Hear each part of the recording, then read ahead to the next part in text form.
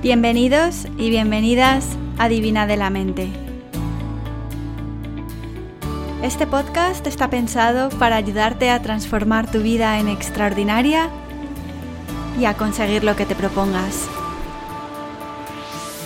Episodio número 34. Para el episodio de hoy tenía una entradilla escrita en mi guión totalmente diferente a la que voy a hacer, y es por lo que sucedió ayer cuando volví a Estados Unidos. Tuve un problema en la frontera y me pareció que el aprendizaje que saqué de esa situación podía ser útil para circunstancias en la vida que se nos presentan a veces, imprevistos. Y por eso decidí cambiar la introducción al podcast de esta semana. Bueno, y lo primero de todo, feliz año a todos. Hace ya varias semanas que no publico un episodio por distintas razones. He estado de vacaciones de Navidad y después centrada en el taller que tuvimos en Madrid y sobre todo muy presente en el mundo real, en el mundo de las formas, no en el mundo online.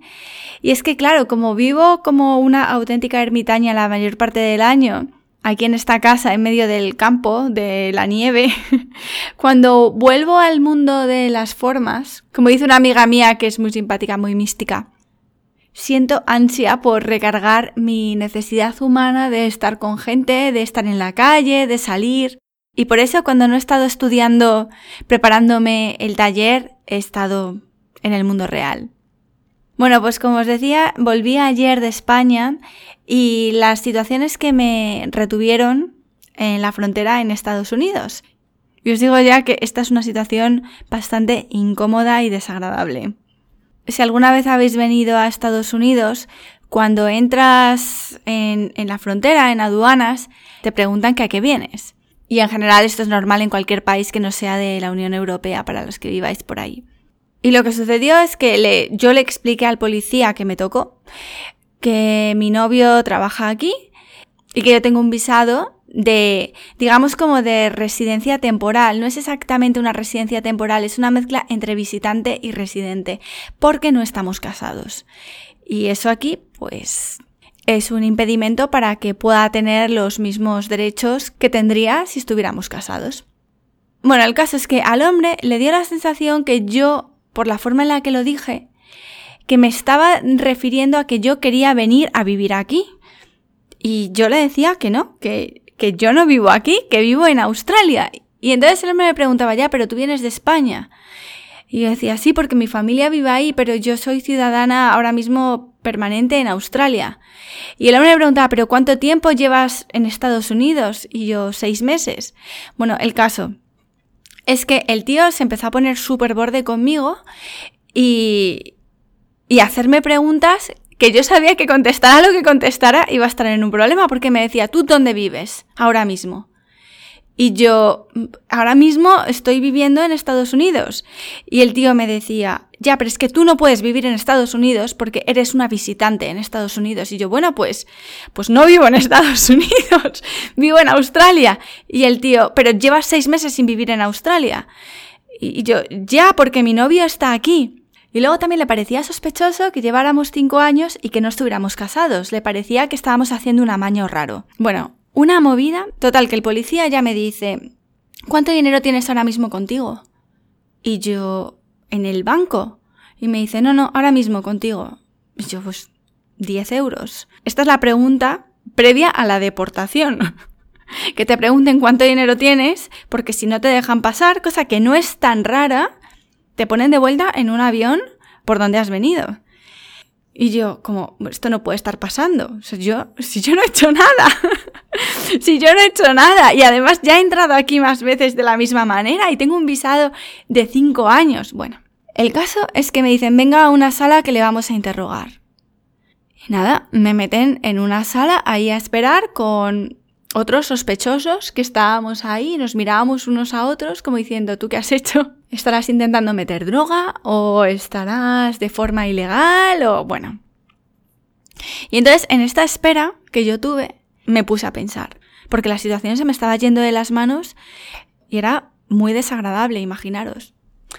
Total, que digo, a ver, Ana, tú para esto haces tu trabajo cada día, meditas, estudias, te dedicas a esto. Bueno, pues ahora es el momento de poner en práctica lo que has estudiado. Y entonces lo que me vino a la cabeza fue uno de los temas que traté en el taller de Madrid y que es uno de los principios, de los pilares de programación neurolingüística. Y es que lo que la gente piensa de ti tiene muy poquito que ver contigo. Yo miraba desde mi silla al policía y pensaba, este hombre está condicionado por tantas cosas que yo lo único que puedo hacer es estar tranquila para influir en su tranquilidad, como mucho, influir si eso, y explicar lo mejor que pueda mi situación. Y me volví a repetir, Ana, para eso meditas y estudias, para sobrellevar las complicaciones de la vida de la forma más neutral posible, sin que me dé un ataque de ansiedad como me hubiera dado hace años, ¿eh? Es que, de verdad, que la situación era muy jorobada. Entonces, claramente, este hombre tiene un montón de condicionamientos en su cabeza, como los tenemos todos, ¿vale? Para empezar, esta gente ahora mismo está trabajando sin cobrar. Por el problema que hay ahora en Estados Unidos, donde todavía no se han aprobado los presupuestos del año, los funcionarios tienen que trabajar sin cobrar. Así que es muy probable que esté de mala leche y con razón. Además, tienen órdenes del presidente de hacer algo con respecto a la crisis de inmigración que hay con todos los latinos.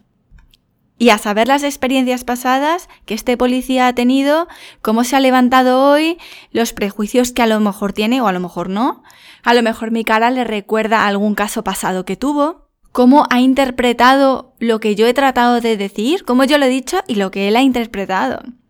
Así que con todo eso, lo único que yo puedo hacer es decir con la mayor claridad posible lo que he venido a hacer aquí y ser muy transparente que ni quiero ser americana ni me quiero quedar a vivir aquí para siempre. Oye, y si después ellos piensan que mis intenciones son chungas, que estoy tratando de manipular algo, de aprovecharme del sistema, pues bueno, ¿qué le vamos a hacer? Es su interpretación y contra eso yo no puedo hacer nada. Pero el poder en ese caso lo tienen ellos. Y además pensaba, en el peor de los casos me ponen de vuelta en un avión a España o a Australia o yo no sé dónde. Pero eso va a ser una situación que yo voy a poder gestionar. Igual tengo que pagarme, supongo que me tendría que pagar el billete, no sé cómo funcionaría el tema, pero sé que podría salir de eso. Y la verdad es que eso me tranquilizó bastante para la segunda parte del interrogatorio y me tocó otro policía que la verdad era bastante más simpático y comprendió la situación y me dejó ir. Eso sí, fijaros, me revocaron la estancia que tenía ya preaprobada hasta octubre y me la han reducido hasta julio. Yo no sé por qué, pero me la han reducido hasta julio y tengo que pedir luego ya una extensión si me quiero quedar más tiempo. Así que bueno, pues esta es mi situación y ¿qué más da? Pues aquí estamos ahora mismo y ya lo iré manejando en las próximas semanas o meses a ver qué hacemos y qué posibilidades tenemos de irnos, quedarnos, veremos. Dice Gary Vee, que es un gurú de motivación que sale mucho en las redes, hablando de la importancia de trabajar mucho y duro y Bueno, que una de las razones por las que él ha crecido tan rápido es porque no pierde el tiempo en pensar sobre lo que los demás piensan de él. Él hace lo suyo, va a lo suyo y le importa muy poco la opinión que los demás tengan de él. Porque como no puedes hacer nada, ¿para qué vas a preocuparte? Asúmelo. Va a haber gente a la que no le vas a gustar. Yo ayer está claro que no le gusté a un señor policía y fue muy claro al respecto. No le gustaban mis intenciones. Y no sé si es justo o es injusto, pero da igual. Es su opinión y punto. Oye, respetable también.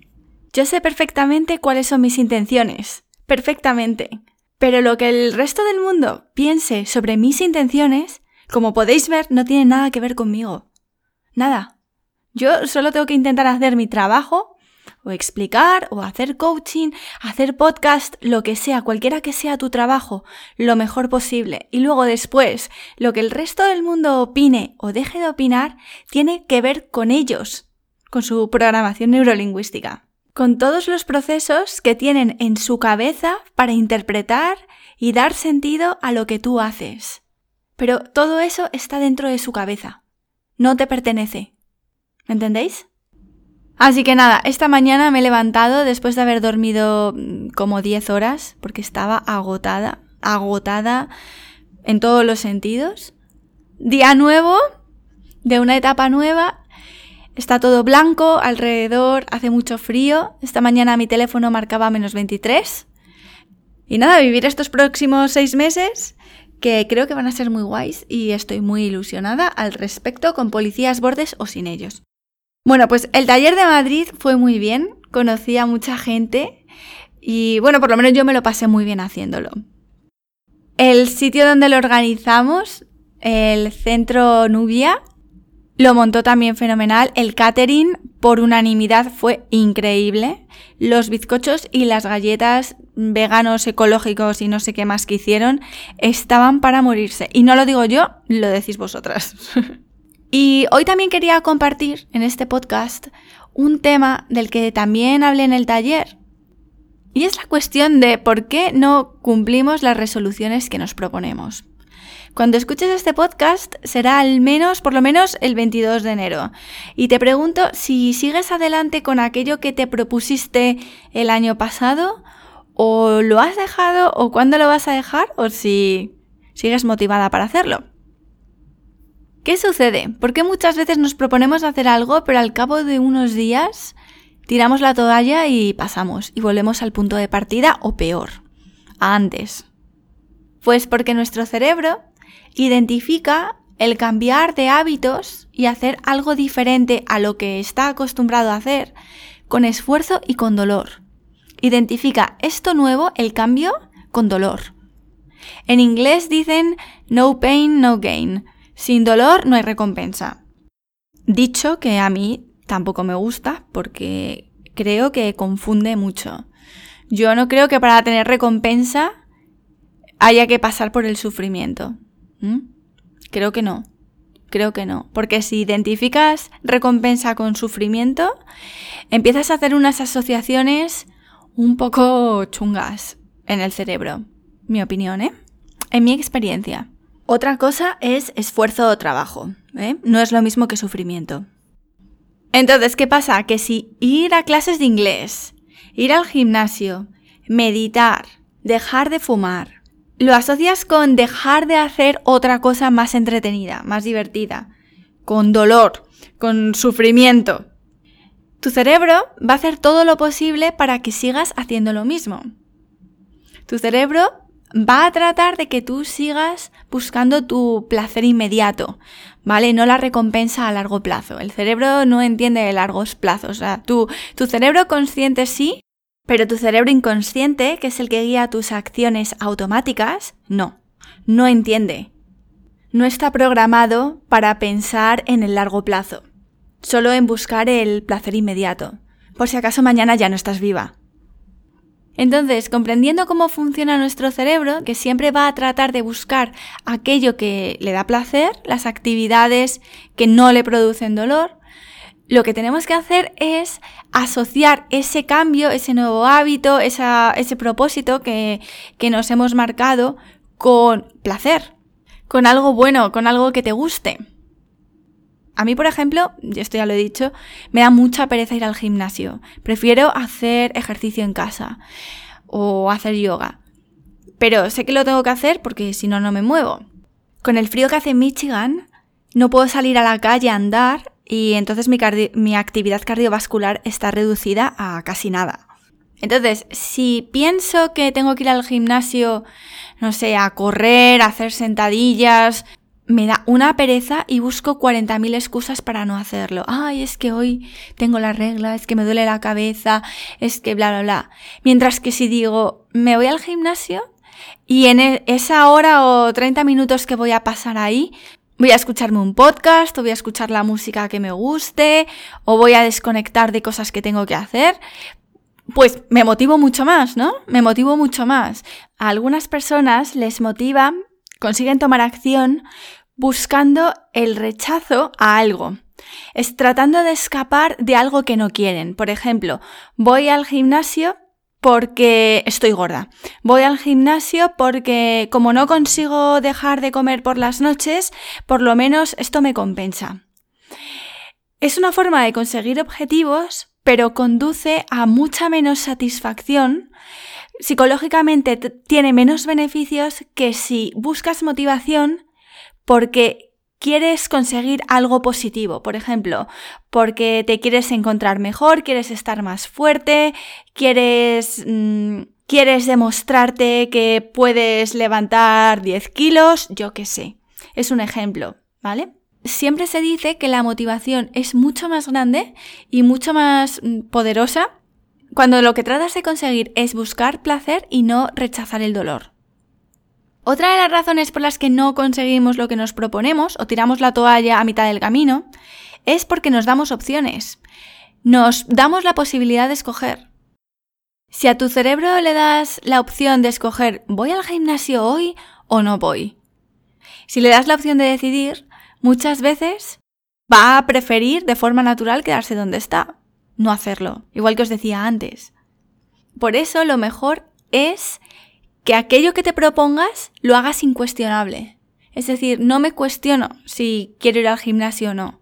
Voy a hacerlo y punto. Es parte de mi agenda de hoy y igual que lavarme los dientes. Es una actividad más que tengo que hacer hoy.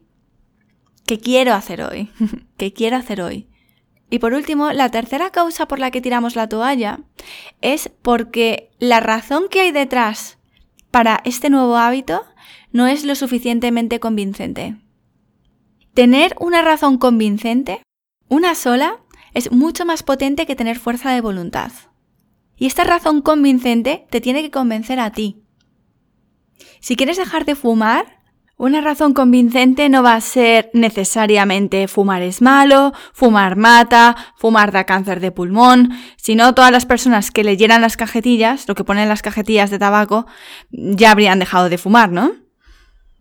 Para ti puede ser que sea más convincente decir, me da asco que las sábanas huelan a tabaco por la noche, o que las uñas me pongan amarillas. Y mucho mejor todavía, como os decía antes, si le das la vuelta a esta razón convincente para ponerla en positivo, en vez de para rechazar el dolor, el asco de tener uñas amarillas o que las sábanas huelan mal, darle la vuelta para buscar el placer, la parte buena y decir, quiero tener unas uñas blancas y bonitas, quiero tener unas sábanas que huelan a limpio. Tiene que ser una razón que por sí sola sea más potente que la fuerza de voluntad. Otro ejemplo, siguiendo con lo del tabaco. Tengo amigas que fuman. Han intentado dejar de fumar un montón de veces, pero no lo han conseguido. Pero se quedan embarazadas y en ese momento son capaces de dejar de fumar durante 9 meses. Y luego vuelven. ¿Cómo es posible que inmediatamente consigan dejar de fumar cuando antes no han podido? Pues porque la razón que hay detrás es muchísimo más fuerte, ¿no? Que tienen un niño y que es su responsabilidad y solo de ellas cuidar de que ese feto se desarrolle correctamente, con salud. Ejercer siempre la fuerza de voluntad para hacer algo o dejar de hacer algo agota. Tener que estar luchando y resistiendo constantemente tentaciones es muy cansino. ¿Qué pasa? Pues que si estás todo el día tratando de luchar contra la tentación de no comer chocolate y consigues hacerlo durante todo el día, aunque estés pensando en el chocolate a todas horas, ¿vale? Consigues vencer la tentación. Pero quizás por la noche, cuando estás muerta de cansancio, has tenido un mal día, los niños han portado mal, a lo mejor tu cuerpo se rebela y cae en la tentación. Y fumas, o bebes, o te pones morada a comer porquerías. Como dice Brooke Castillo, la fuerza de voluntad debe ser tu freno de mano. Aquello de lo que echas mano, valga la redundancia, en momentos de emergencia. Pero no debe ser tu recurso habitual para conseguir lo que quieras hacer. Tu recurso es tu decisividad. ¿Se dice así? Yo creo que esta palabra no existe en español. Bueno, tu firmeza. El convencimiento máximo de que esto no te lo puedes hacer a ti misma. De que no hay opción. Es tu determinación y punto a hacer algo o dejar de hacerlo. Fin de la discusión. Esto es como cuando decides estar con una persona, con tu pareja. ¿Te imaginas que necesitarás fuerza de voluntad cada día que te levantas de la cama? Para decir, bueno, hoy a ver si no me lío con otra persona. Hoy a ver si no me dejo llevar por la tentación de irme con otra persona. ¿Te imaginas que cada vez que ves a un hombre por la calle o mujer, tuvieras que estar ejercitando la fuerza de voluntad de no irte con él? Sería agotador. Cuando tú te dices, cuando resuelves, determinas que vas a estar con una persona y con nadie más, el resto de los hombres desaparecen, ¿no? De tu radar. No, ya no son opciones. Y si luego un día te viene el marido de el Zapataki, este chico que a mí me parece que está muy favorable, como dicen mis amigas, Chris Hemsworth, bueno, pues ahí ya utilizamos la fuerza de voluntad para marcarle a Chris el límite. Ahí ya quizás necesitemos la fuerza de voluntad como freno de mano, como mecanismo de emergencia para no sucumbir. O que él no sucumba a nosotras. Oye, que a mí Elsa me cae muy bien, ¿eh? Me cae muy bien. Que además es cuasi vecina mía en Australia. Vive a 2 horas en coche de donde yo vivo, así que imaginaros, vecina mía. Y por último, quería deciros que no tiremos la toalla cuando nos equivoquemos o cuando caigamos. No pasa nada. No todos los días son iguales y siempre podemos empezar otra vez. Esta es la vida. Caerse, levantarse y seguir para adelante. Si un día o 2 o 3 no meditas, pues al cuarto meditas y ya está. No pasa nada. Si durante una semana entera no vas al gimnasio, pues a la semana más 1 vas. ¿Vale? Si te has fumado un cigarro, piensas qué es lo que ha pasado y buscas una razón que sea aún más convincente que la anterior, porque claramente no te ha servido. Trabajas en tu razón convincente para que te mantenga en tu propósito, reduces las opciones a ninguna, más que lo que tienes que hacer, y ya está, para adelante. Yo que ahora vuelvo a mi vida de ermitaña, tenía ya muchas ganas de volver a mi rutina. Ya sentía yo que la necesitaba y eso es uno de mis propósitos para este año, seguir adelante con mis rutinas. ¿Por qué? Pues a mí tener una rutina me da mucha estabilidad en todos los sentidos. Me da estabilidad física, mental y emocional, aunque ya de esto he hablado antes. En yoga siempre se dice que hay que buscar el justo medio entre la flexibilidad y la rigidez. Demasiada flexibilidad es desestabilizador. Te aleja de tu centro y demasiada rigidez te impide moverte, es constrictiva. Yo he estado en estas últimas semanas en una fase de mucha flexibilidad, yendo, viniendo, saliendo, entrando, y ahora necesito un poco de rigidez, un poco de estructura. Necesito eliminar las opciones y por eso trabajo mucho mejor cuando estoy aquí en mi casa. Porque no me tengo que plantear qué hago cada día, qué voy a comer, con quién voy a quedar. Soy de horarios bastante estructurados y organizados y eso me permite no tener que pensar. Y eso a mí me ahorra mucha energía que puedo utilizar en cosas más creativas, más que en decidir qué voy a comer hoy, con quién voy a quedar, a quién tengo que llamar. Mi vida está mucho más calculada en lo que son mis horarios de trabajo. Y luego ya durante el fin de semana o cuando termino, hago lo que me parece. Pero en general, cuando estoy centrada, estoy súper centrada a lo mío. No me gusta distraerme ni tener que tomar decisiones innecesarias. Y de hecho, a diario salgo muy poco. Hay veces que las chicas que viven aquí, tenemos un grupo de australianas muy majas, bueno, y algunas chicas americanas también. Y yo entre semana me uno poco. El fin de semana luego ya es otra cosa. Ya me apunto a un bombardeo, me suelto la melena. Pero entre semana no. Y eso que no tengo niños. ¿Qué me lo iba a decir a mí, hace años? Con lo que me gustaba a mí salir y no entrar. Pero bueno, en fin, tampoco creo que os esté contando nada nuevo, ¿no? ¿Cómo eres tú? ¿Igual?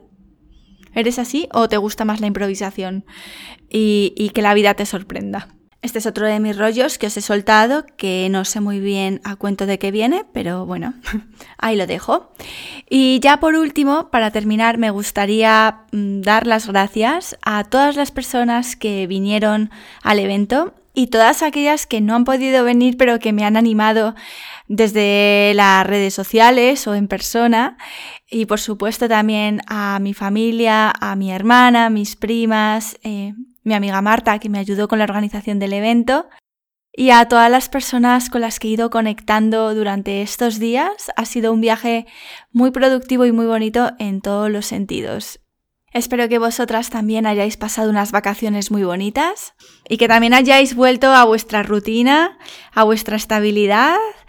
Y nada, ahora nos toca aprovechar juntas estos meses que tenemos por delante, hasta las próximas vacaciones, para hacer un montón de cosas productivas, incorporar nuevos hábitos en nuestra vida, meditar, relajarnos, trabajar. Recordad que estamos todas juntas en este mismo barco. Como sabéis, si necesitáis cualquier cosa, podéis contactar conmigo para sesiones de coaching.